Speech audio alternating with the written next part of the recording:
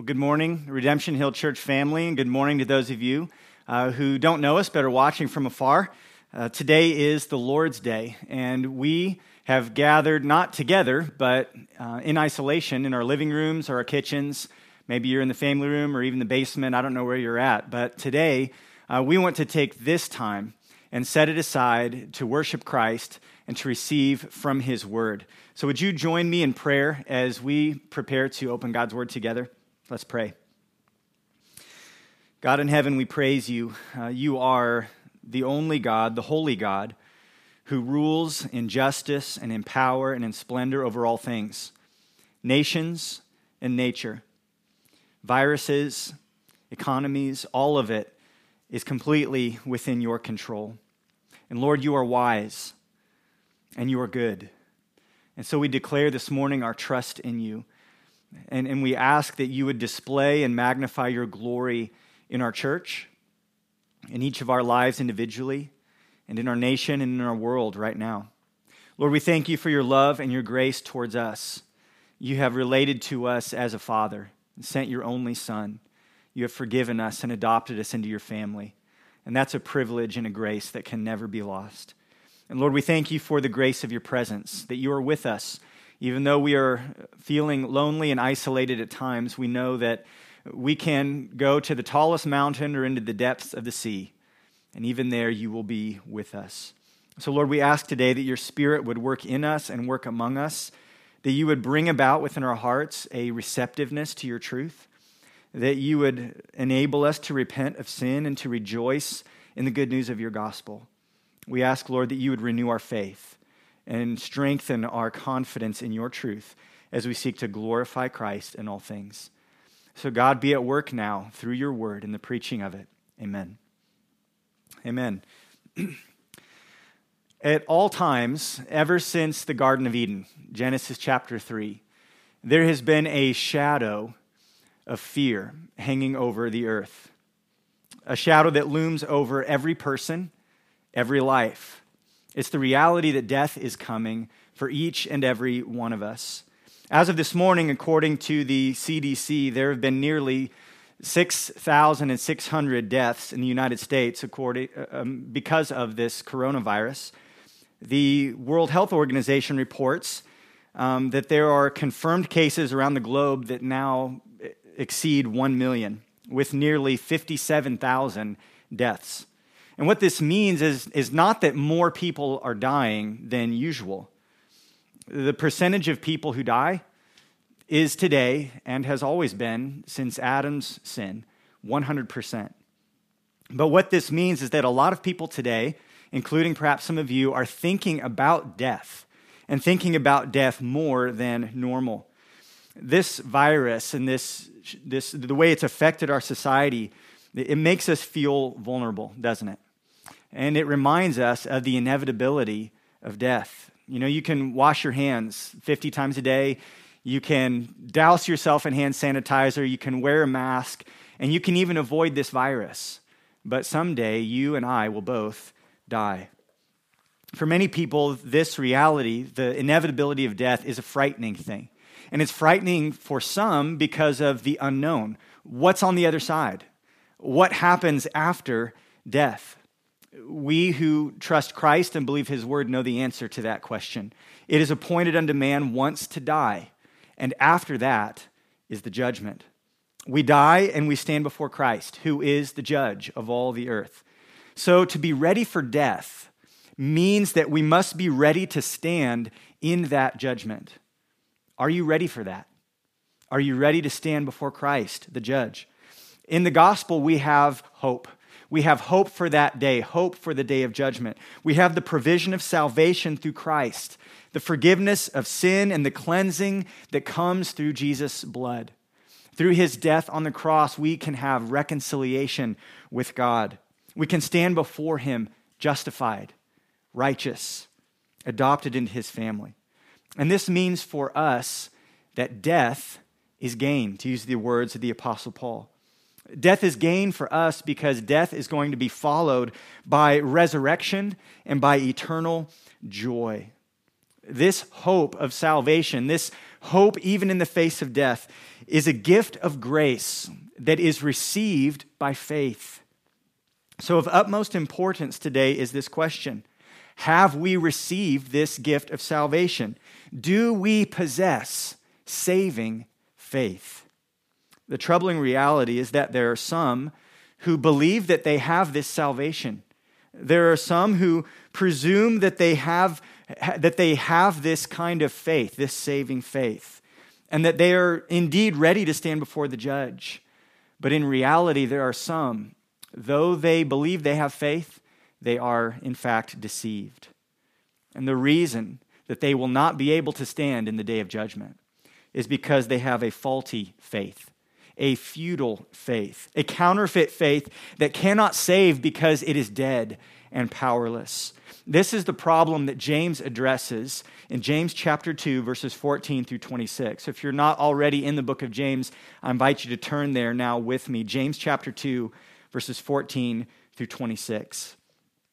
This section in James chapter 2 can be understood as really an expansion of a point that James has already made in chapter 1, verse 22. There he urges us to be doers of the word and not hearers only. Because if that's the case, if we are hearers but not doers, James says we have deceived ourselves.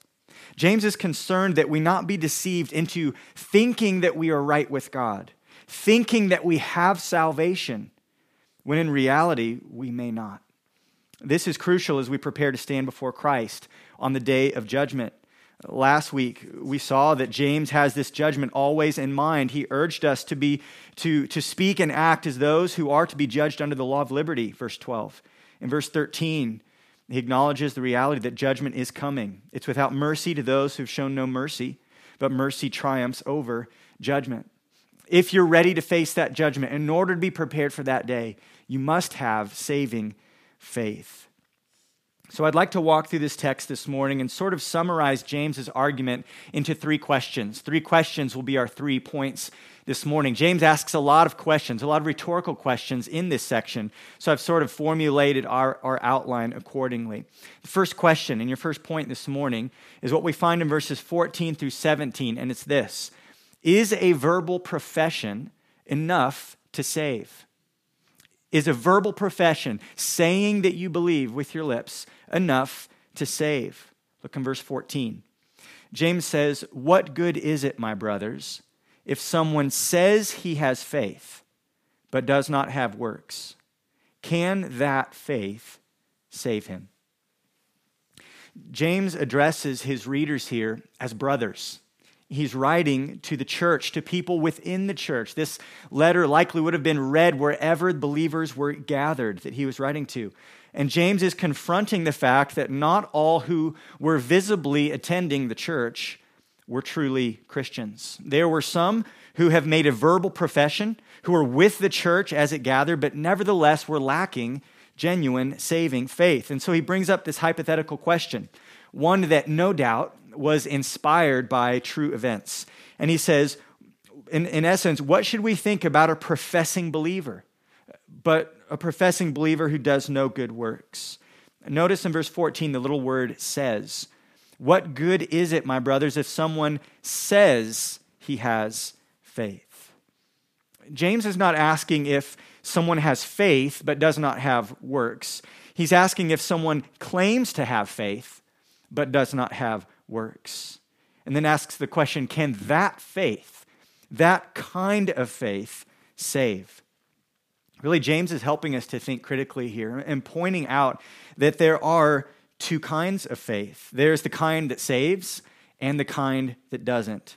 And the key distinction between them is that one produces good works and one does not. The grammatical structure of his question here anticipates and invites a negative answer. Can that kind of faith save him? The obvious answer that he wants us to see is no, it can't. You can profess faith, but not truly possess it. He shows us how pointless a mere verbal profession of faith is in verses 15 through 17. He says, if a brother or sister is poorly clothed and lacking in daily food, and one of you says to them, go in peace, be warmed and filled, without giving them the things needed for the body, what good is that?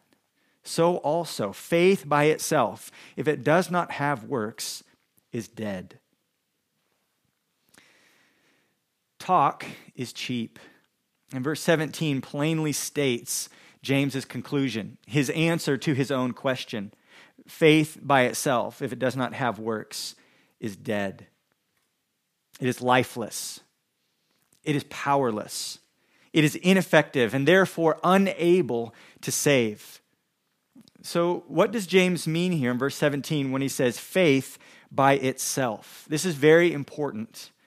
He's not meaning faith alone in the sense that we would recite it in the Reformation language of sola fide, faith alone in Christ alone. He's not meaning faith alone in that sense, rather a faith that is alone.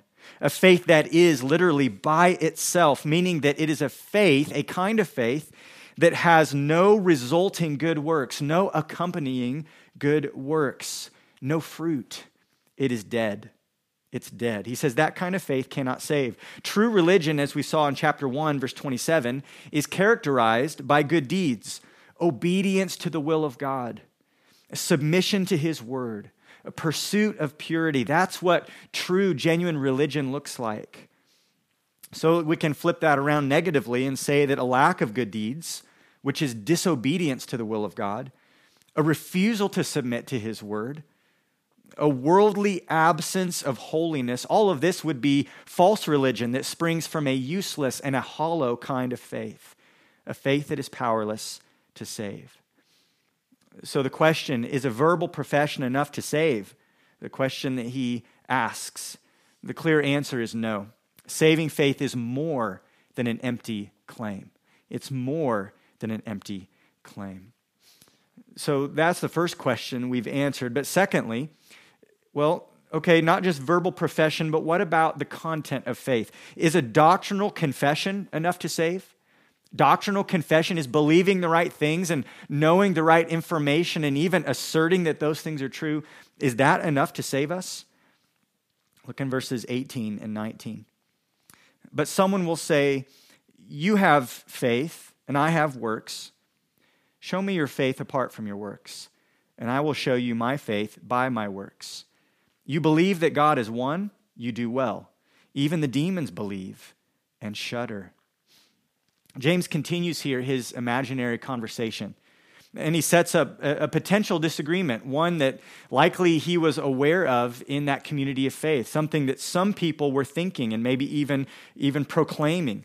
And the person he's talking with here thinks, hey, you know what? I'm good, you're good, you have works, I have faith, or I have faith, you have works. You have it your way, I have it mine. Let's just live and let live. You do you, I'm going to be me, and everybody's fine. Your point about good works here, James, is a little bit demanding. He anticipates that sort of attitude, that sort of spirit, and it's one that perhaps is prevalent in our day and age as well.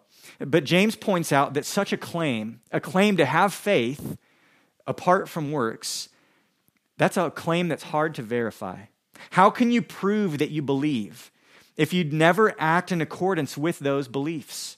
You cannot separate the two. That's his point. Faith is shown by works. And this is not just James's bone to pick.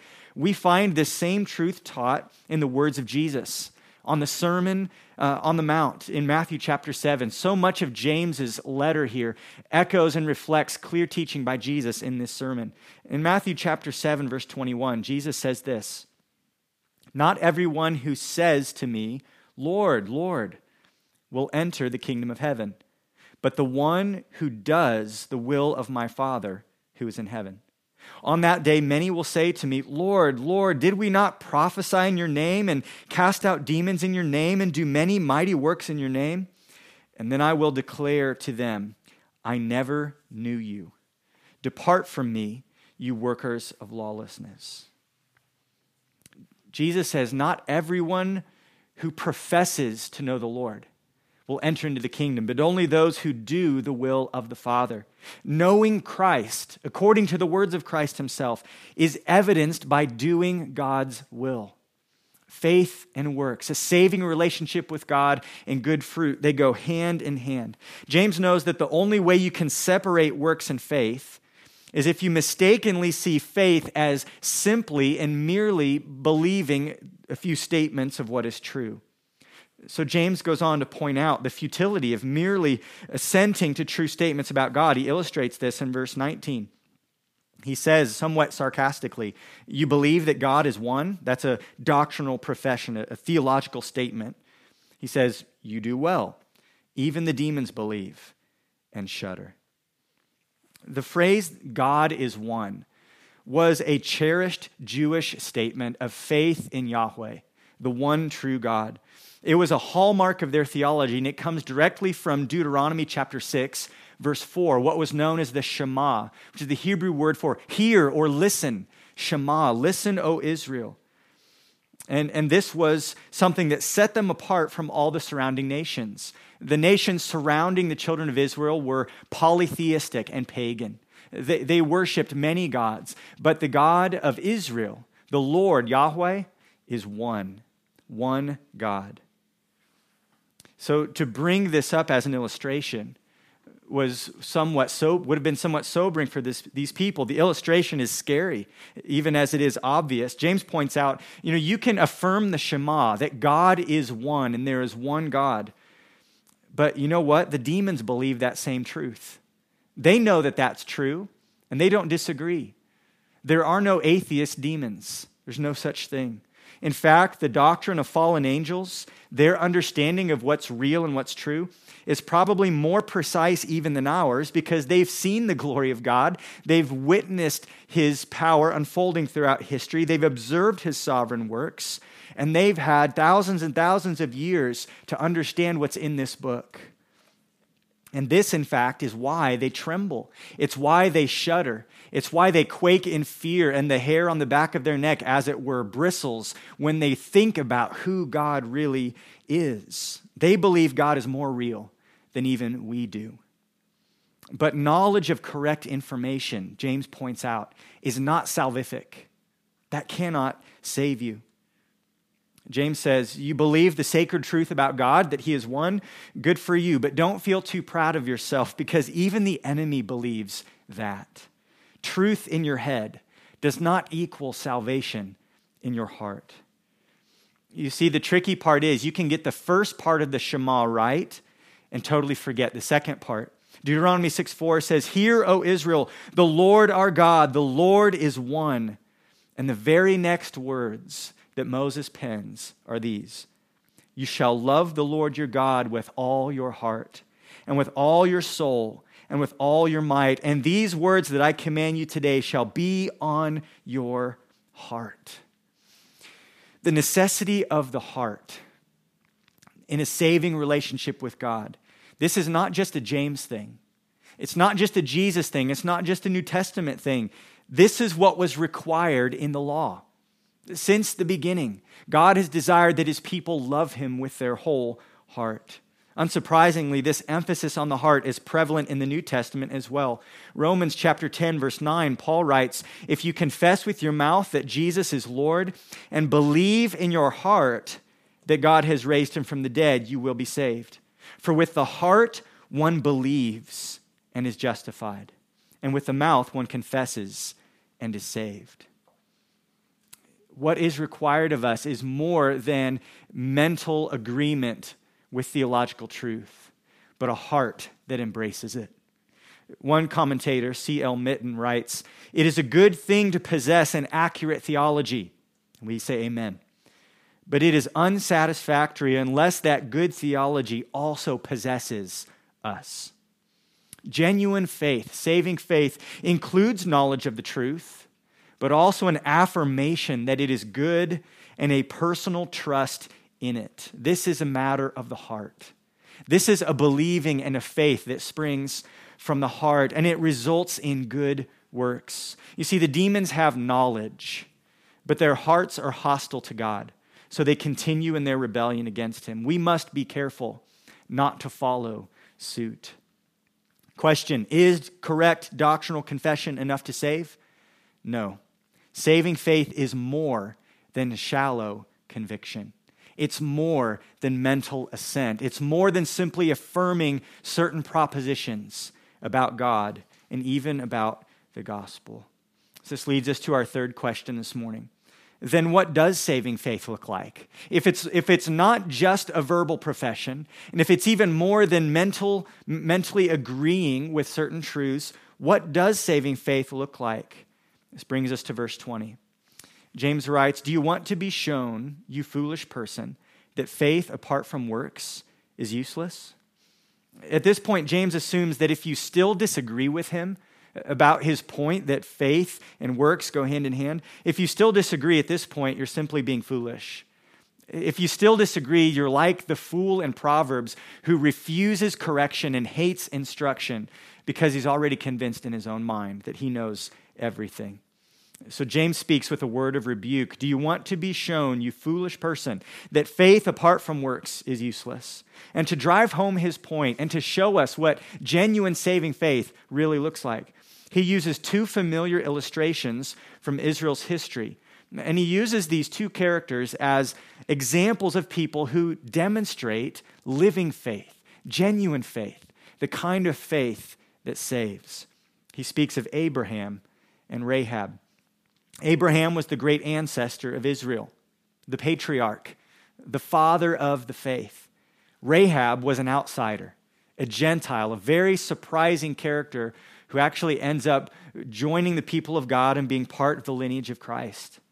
Both believed in God, and both demonstrated that belief through radical acts of faith. They trusted and obeyed God even in incredibly difficult situations. And James shows us by pointing at the history of Israel that true faith, saving faith, will transform anyone, whether a patriarch or a prostitute. Look in verses 21 through 26. James asks, "Was not Abraham our father justified by works when he offered up his son Isaac on the altar? You see that faith was active along with his works, and faith was completed by his works. And the scripture was fulfilled that says, Abraham believed God, and it was counted to him as righteousness, and he was called a friend of God. You see that a person is justified by works and not by faith alone. And in the same way, was not also Rahab the prostitute justified by works when she received the messengers and sent them out by another way? For as the body apart from the spirit is dead, so also faith apart from works is dead." James reminds us of Abraham, the friend of God. Abraham was called out of Ur and called to leave his home and go to a new place that God would show him. And he was given a promise of a son and of many descendants and of land and of great blessing. And when God did give him a son, when Isaac was born, God asked Abraham to sacrifice his only son, Isaac, on an altar. And amazingly, Abraham obeyed. He obeyed what would have seemed to him unthinkable and even illogical in light of the promises of God in his love for his son. Abraham laid his son on the altar and even raised the knife to slay his son until God stopped his hand as the angel spoke and said, "Now I know that you fear me." Verse 21 here in James chapter 2 points to Abraham, the father in the faith, and uses him as an example of good works. James says Abraham was justified by these good works. He also brings up Rahab. Rahab was a resident of Jericho, a city, a pagan city that was in the land of Canaan that was soon to be overthrown by the approaching armies of Israel. Moses had died. Joshua was their new commander, had led them through the Jordan River, and they were spying out the land. And this woman, Rahab, chose to side with the people of God rather than her countrymen. She aided and abetted the two spies and risked her own life in the process. And James says she, like Abraham, was justified by her works. Now, this language raises some red flags for us and even some really big questions. What does this mean that they were justified by works? Does this not contradict what we read in Romans? Romans chapter 3, verse 28, Paul writes, "For we hold that one is justified by faith apart from works of the law." This apparent contradiction is serious. And it's so troubling that Martin Luther, the church reformer, once called James an epistle of straw. He assumed it didn't even belong in the Bible because he couldn't see how it could possibly agree with the clear teaching that we are justified by faith apart from works, the teaching Paul lays out in Romans and Galatians and other places. So which is it? Are we justified by faith or are we justified by works? And how do these two authors, James and Paul, not contradict one another? Well, what we need to recognize this morning, and I think what will give us clarity, is that James and Paul are speaking to different audiences who have different problems at different points in time. And they are using this term justification, therefore, differently. This word can sort of have a range of meaning, and they're using it in different ways. Paul writes to Gentile believers in Rome, while James is writing to the Jewish dispersion, believers from Jerusalem who've been scattered by persecution. Paul was arguing that you cannot earn salvation through your obedience to the law. James is arguing that salvation is verified on the other end by our subsequent good works. So Paul writes about the powerlessness of good works before conversion, and James is writing about the priority of good works after conversion. And both are correct, and both are necessary. The word justify, when used by the Apostle Paul, refers to how a person is made right with God, how one enters into a saving relationship with God. And Paul's point is that sinners receive the gift of salvation, meaning that we're made alive and we're forgiven and we're saved and declared righteous through faith. Ephesians 2, verse 8 and 9 says, "By grace you have been saved through faith. And this is not your own doing. It is the gift of God, not a result of works, so that no one may boast." Paul says salvation is not a result of the good works that we do leading up to that point of salvation. He says in Romans chapter 3, verse 24, that we are justified by his grace as a gift through the redemption that is in Christ Jesus, whom God put forward as a propitiation by his blood, to be received by faith. The sacrifice that God demands, the payment God demands, was made by Christ. We don't contribute through our good works. We simply receive his gift of grace by faith.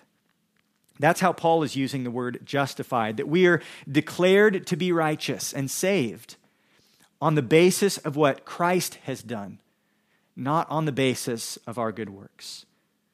This happens at the point of conversion. When we repent and believe, we receive this grace and we are justified. But James is using this term justify to describe something that happens after our conversion, after we enter into a saving relationship with God, to describe the proving of our faith. Remember that James often has the final judgment in view. Every chapter in this book references the last day, the final day, when God will judge. Our good deeds, or our lack thereof, will be examined on that day. And they will be the evidence that is put on the table to demonstrate whether or not the faith we possess is genuine or counterfeit.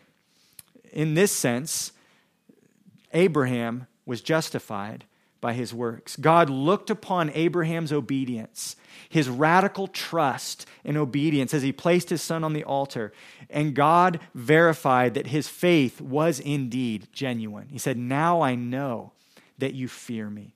His righteousness was made evident before all by his works. James shows in other places that he believes the same thing that Paul believes. He agrees that we enter into salvation, we enter into a right standing before God by grace through faith. Salvation is a gift we receive through faith. Look in chapter 1, verse 21. He says, "Therefore put away all filthiness and rampant wickedness, and receive with meekness the implanted word, which is able to save your souls." We are saved through receiving the truth of the gospel, the truth we find in Scripture. You can look in chapter 5, verse 15. And James writes, "The prayer of faith will save the one who is sick, and the Lord will raise him up, and if he has committed sins, he will be forgiven." Salvation and forgiveness is received through faith. It's not a result of our good works. No, even in our text here this morning in chapter 2, he clarifies specifically in verse 23 that Abraham believed God, and it was counted to him as righteousness. The word believed there is the verbal form of the word that's translated faith. It's the same root. So literally we could say that Abraham faithed in God, and it was counted to him as righteousness. Abraham was declared to be positionally righteous before God because he believed, not because of his good works. James agrees with that. In verse 22, he explains what he is trying to say, that faith was the energizing power behind Abraham's works. He says, you see in verse 22, that faith was active along with his works. Faith was the engine or the motor that was spurring on and producing his obedience and his good works. And Abraham was declared, therefore, to be positionally righteous because he believed, but he was shown to be growing in righteousness. To use James's words here, faith was completed. It was brought to its fullness as he obeyed, as he laid out his son on the altar. So Abraham's obedience, his good works, was itself simply an expression of the saving faith he already possessed. And this is what the author of Hebrews points out as well. Hebrews chapter 11, verse 17 says, by faith, Abraham, when he was tested, offered up Isaac, and he who had received the promises was in the act of offering up his only son, it says, laying him on the altar because he believed that God was able to raise him from the dead. Hebrews holds up Abraham as an example of faith. And the author of Hebrews does the same with Rahab. In chapter 11, verse 31, it says, by faith, Rahab, the prostitute, did not perish with those who were disobedient because she had given a friendly welcome to the spies. Abraham, Rahab, their faith was expressed and demonstrated by their obedience. So when James concludes in verse 24 that a person is justified by works and not by faith alone, again, we need to understand what he means by faith alone. He does not mean faith as opposed to works. He means a faith without works when he says faith alone, a faith that is alone. James is in full agreement with both Jesus and the Apostle Paul. Romans chapter 2, verse 13, Paul, who holds up justification by faith. So often, Paul writes, it is not the hearers of the law who are righteous before God, but the doers of the law who will be justified. Hearers, doers, and justification, it sounds like Paul and James agree, doesn't it? They do. There is no contradiction. James concludes his argument with the point that just like a body with no spirit and no breath and no pulse is dead, so also faith apart from works is dead. And that dead faith cannot save you. So what does saving faith look like? We have a great example with Abraham and Rahab. Saving faith, James says, is alive. It is active, and it is expressed or evidenced through good works. So James's premise is that there is a kind of faith that can save and a kind of faith that cannot. One is visible and one is not. So if you cannot see your faith, if it is not evident as you examine your life, that's probably because it isn't there. It's lacking. 3 times we see this diagnosis. In verse 17, faith by itself, if it does not have works, is dead. In verse 20, faith apart from works is useless. Verse 26, faith apart from works is dead. So we need to get personal here. Let me ask you, does your faith have a pulse? Are your spiritual lungs, as it were, working and functional? Are you breathing in God's grace in the gospel? Breathing in God's grace as you sit under the teaching of the word, as you participate in worship, as you enjoy fellowship with other believers? And then are you breathing out throughout the week, showing mercy and compassion to those in need, giving and sacrificing to the Lord, serving Him and obeying Him, and seeking to be pure and distinct from the world? Most of you who are listening this morning profess to have faith. It's probably why you're willing to sit through a 45-minute sermon on a Sunday morning. But professing to have faith, James says, is not enough. Many of you believe the right things about God, and I'm thankful for that. In fact, many of you have quite a bit of theological knowledge, But James warns us even that is not enough. Paul says in 2 Corinthians chapter 13, examine yourselves to see whether you are in the faith. Test yourselves.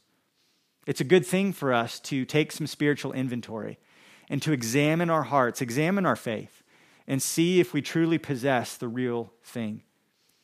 Perhaps you're feeling the conviction of the Holy Spirit this morning, that your faith has been all talk and no walk, that your faith consists of agreeing with a few propositions, but it has no roots in your heart and is not manifesting itself in a changed life. If the Holy Spirit is convicting you this morning and revealing to you that your faith is dead and useless and cannot save, let me plead with you, do not harden your heart against the conviction of the Holy Spirit. But also, if you are feeling that conviction and you recognize that good works are missing from your life and genuine faith is missing, don't attempt to fix everything by just adding more good works. That's not the right response to that recognition that you do not have saving faith. What you need is not more good works. What you need is real faith. The good works will follow. You need a genuine faith, the kind that will produce good works. You need the kind of faith that is alive and has the power to cause you to take steps of radical obedience, like putting your only son on the altar because you believe God's promise and because you're willing to obey him no matter what. You need a faith like Abraham's faith. You need the kind of faith that fears God so much you're willing to obey him above all earthly powers.